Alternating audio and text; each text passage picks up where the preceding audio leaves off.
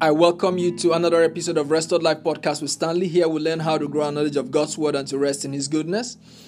On this platform, we will share how you can act on the Word of God, walk in your inheritance, and enjoy all God has made available to you in Christ Jesus. In today's episode, I'll continue with the question and the answers regarding the Lord's table, the Lord's Supper, and this is part 3.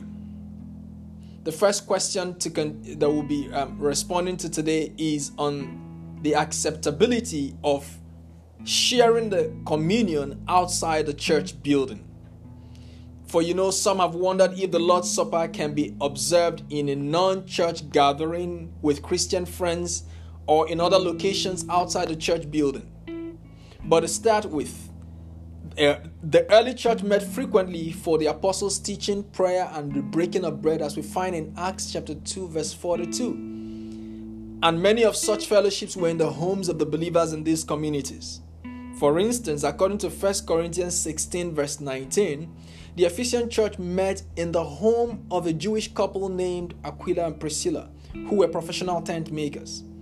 Philemon and his family lived in Colossae, and the Colossian believers met for fellowship at his home, as we find in Philemon verse 2. Also, there was a fellowship meeting in the home of Mary, the mother of John Mark, in Jerusalem, as we find in the accounts of Acts of Apostles chapter 12, verse 12. The church is not a building, but the people who meet in that building. It's a community of true believers in Christ who are committed to regular fellowship. Also, the church is not in the number. Once believers meet in the name of the Lord, regardless their number, that's the church. Jesus, the head of the church himself, said in Matthew chapter 18, verse 20, that any gathering in his name of at least 2 or 3 people will be blessed with his presence. Jesus wasn't specific about the location of this gathering as long as it is in his name. And preachers and missionaries on the field have served communion to believers where no churches have yet been established. So the main point is not about the location, but the remembrance of the body and the blood of Christ. Therefore, I am convinced that there is no biblical justification for why the communion event cannot be observed with family at home, in private, or or with believing friends meeting in a location outside the church building. In other words, I'm saying that the communion can be observed in schools, in prisons, in hospitals, in nursing homes, at work, in the car, on the plane, in the train, on the ship. Once the gathering is in his name, you can be sure of the Lord's presence as you share the communion. The communion is a power meal, and the power in that meal is not limited by any physical location. So share the communion today, wherever you are, and the power in the flesh and the blood of Jesus Christ will work to your advantage wherever you meet. Hallelujah. The next question is about dressing for the communion. People have asked whether any particular dress code is permitted for the communion. And in answering, I would say that no particular dress code was mentioned in the Bible to be worn specifically for the Lord's Supper. However, the scripture directs us thus: but all things must be done properly and in an orderly manner. 1 Corinthians chapter 14, verse 40. Different churches recommend or impose sundry dress codes to be worn for the Lord's Supper event. There are rules about wearing lipsticks, for instance. And I believe these churches' leaders have sincere motives of inculcating, a discipline and modesty in the minds of members.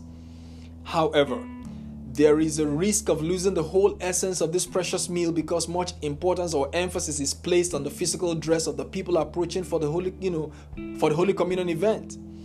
Many who show up on an immaculate white dress for the communion event may not have been purged of their sins after all. So, that becomes an image of the biblical painted sepulchre. That being said, we are aware that the Holy Communion is not a normal meal where the focus or the emphasis is on the meal. The Holy Communion is a power meal, and the focus is on the Lord Jesus himself and him alone. Again, our Lord Jesus is the host of this meal. It is therefore important to show respect to him in all things and also in the way we dress. After all, we dress appropriately for occasions that we attend.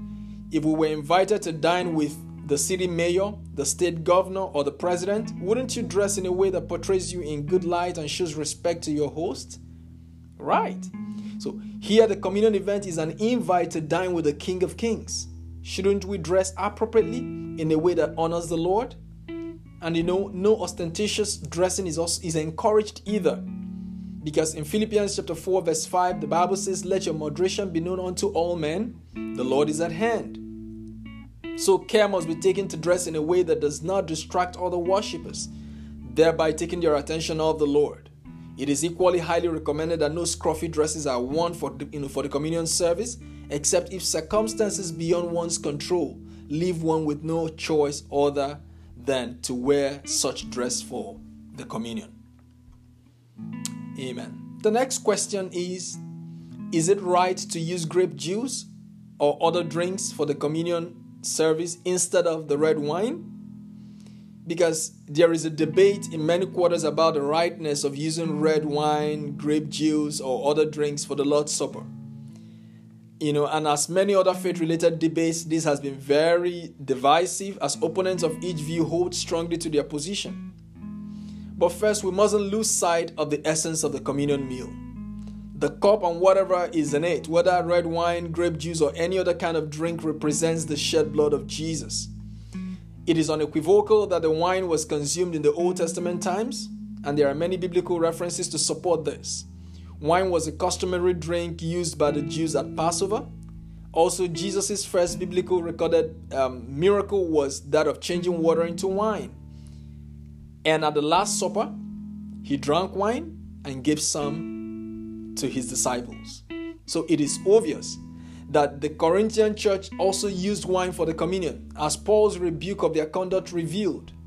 Some of the believers there did not discern that it was the Lord's body and the blood, and so a number of them actually got drunk on the communion wine. Substance abuse is as old as man. The scripture warns against drunkenness, as we see in Ephesians chapter 5 verse 18. In fact, Proverbs chapter 23, 29 to 32 paints a sorry picture of the dangers of much consumption of red wine. It says, "Who has woe? Who has sorrow? Who has strife? Who has complaints? Who has needless bruises? Who has bloodshot eyes?